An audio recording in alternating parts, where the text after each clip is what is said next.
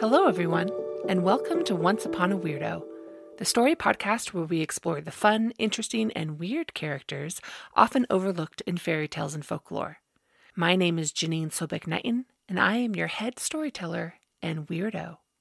One of the things that makes me a weirdo is that I often feel like I see things differently than other people.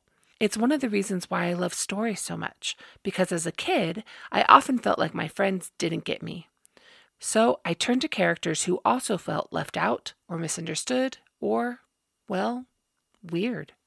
Which is why I'm excited this week to dig into the classic tale, The Emperor's New Clothes by Hans Christian Andersen. If you're not familiar with the story, there is a vain emperor who cares a lot about clothes. A lot. There is a link in the show notes to a copy of the original story if you want to read the whole thing. But the basic idea is that there are these two tricksters who come to town and convince him to pay a ridiculous amount of money to make a whole new wardrobe. They claim that the clothes are magical and that only people who are fit for their stations in life can see them. The emperor is, of course, delighted and orders them to begin immediately. Except it's not true.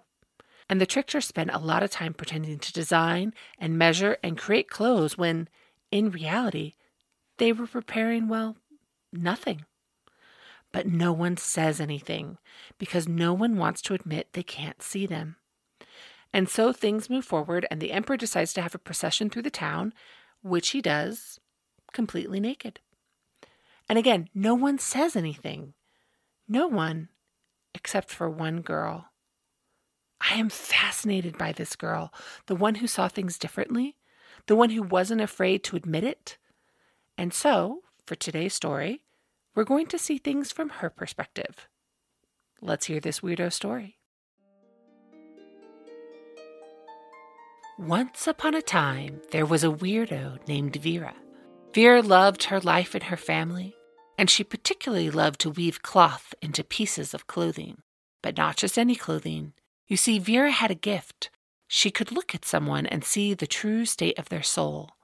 She could not then but help and weave an item that reflected their inner emotions. For many of Vera's neighbors, this gift was frustrating. They would come seeking a specific item or color or pattern, and yet Vera would give them whatever she claimed to see, and it didn't always make the wearer feel their best. Vera's mother and father despaired. They needed to have more customers to keep their family shop open, but more and more sought out the weavers continuously passing through town. For there were many weavers passing through town. Vera and her family lived in the capital city, where the emperor himself resided. This emperor was known throughout the land for his fondness of fine clothing, to the point that many feared he spent more time and money on his wardrobe than on his people. One day, after once again sending home a customer with an unwanted item, for truly this madame held such jealousy in her heart, Vera heard a noise from the back of the house. As she got closer, she realized it was her mother weeping in her father's arms. "We will lose our house, our home. However will we survive?" Vera backed away, heartbroken that she was the cause of such distress for her beloved parents. She made up her mind to solve the problem. Grabbing her cloak, she marched out of her house, through the village, and up to the gate of the palace. When the guard stopped her, she proudly proclaimed her talent for weaving clothing that depicts the heart of the wearer, something the emperor surely would desire.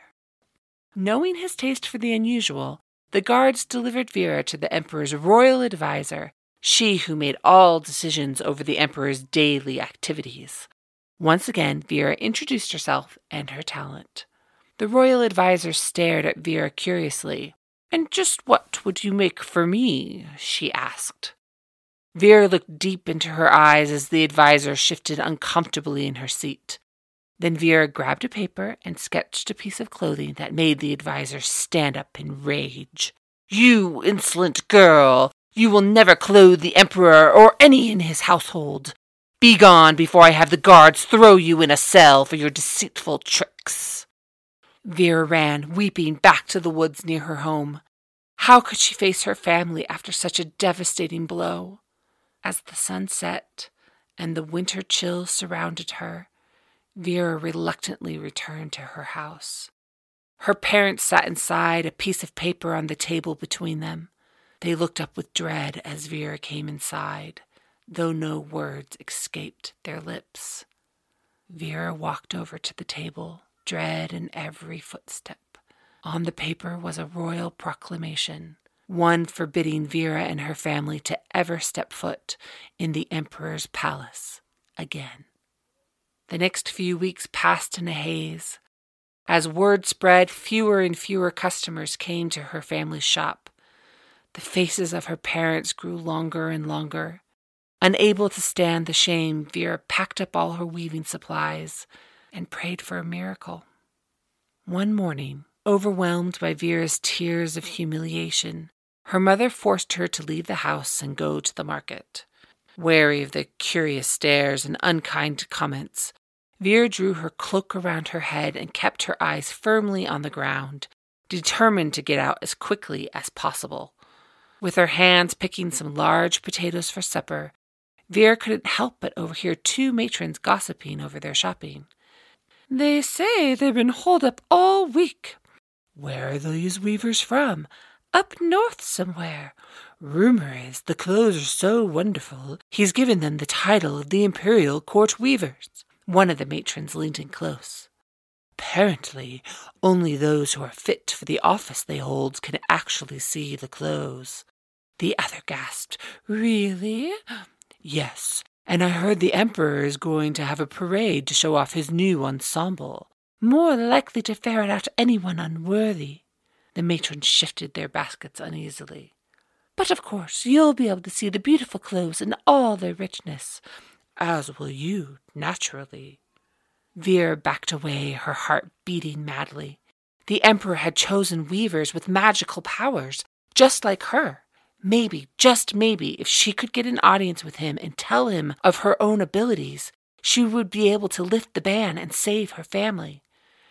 Anxious to return home, she almost didn't notice the crowd forming at the end of the market until a paper was thrust into her hand. "Hear ye, hear ye!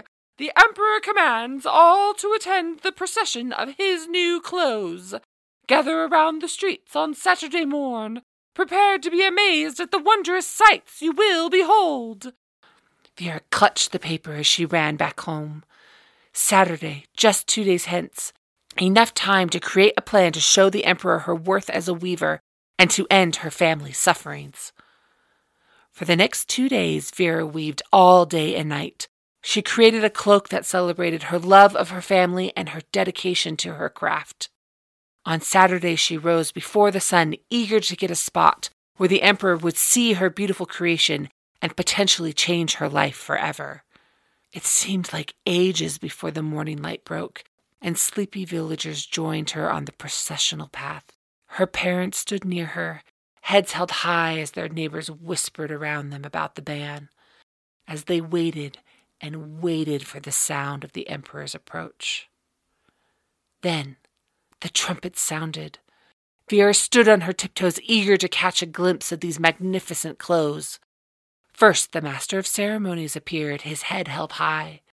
Following him was a rich canopy held up by 4 strong men. Underneath walked the Emperor, with 2 chamberlains following behind, each holding up his hands to carry the train. The air filled with cries of astonishment. "How incomparable are the Emperor's new clothes! What a train he has to his mantle! How it fits him!" Vera's expectant face faltered as the Emperor finally came into view. Her cheeks reddened with embarrassment as she realized he was completely naked. Without thinking, her voice cried out, "But he has nothing on!" Everyone around her froze. Her father and mother gasped, and Vera was horrified. What had she done? She feared the guards would grab her and her parents. Then suddenly Vera heard the voice of her father. "Just hear what that innocent says!"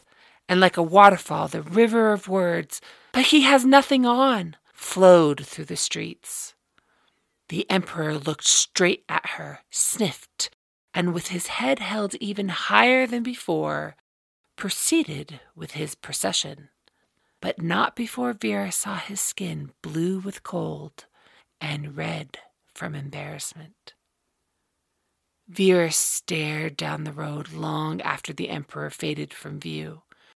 Her heart sank as she realized not only had she not convinced the Emperor to give her family another chance, but she had most certainly cemented the ban.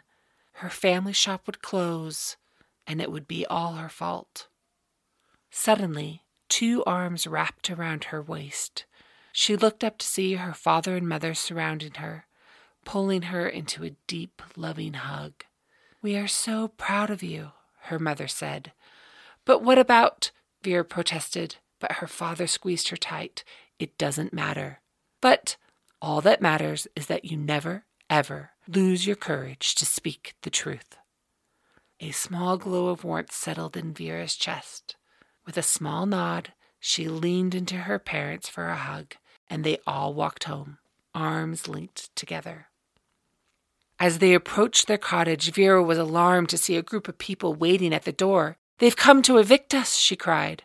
Her parents hushed her, though she could see their hands trembling, and they pulled her in tight as her mother replied, "We will face whatever is put before us." The crowd was silent as they approached. Then one of the matrons stepped forward, clearing her throat. "Vera, we were wondering, that is—" The other matron stepped in front. "Oh, stuff and nonsense! That was the bravest thing we have ever seen, and your cloak reflects your goodness and honesty. We would all like to place an order for some new clothes." Vera's face broke out into a smile. "Of course! Won't you come in?" Laughter and chatter broke out as they all entered the weaver's door.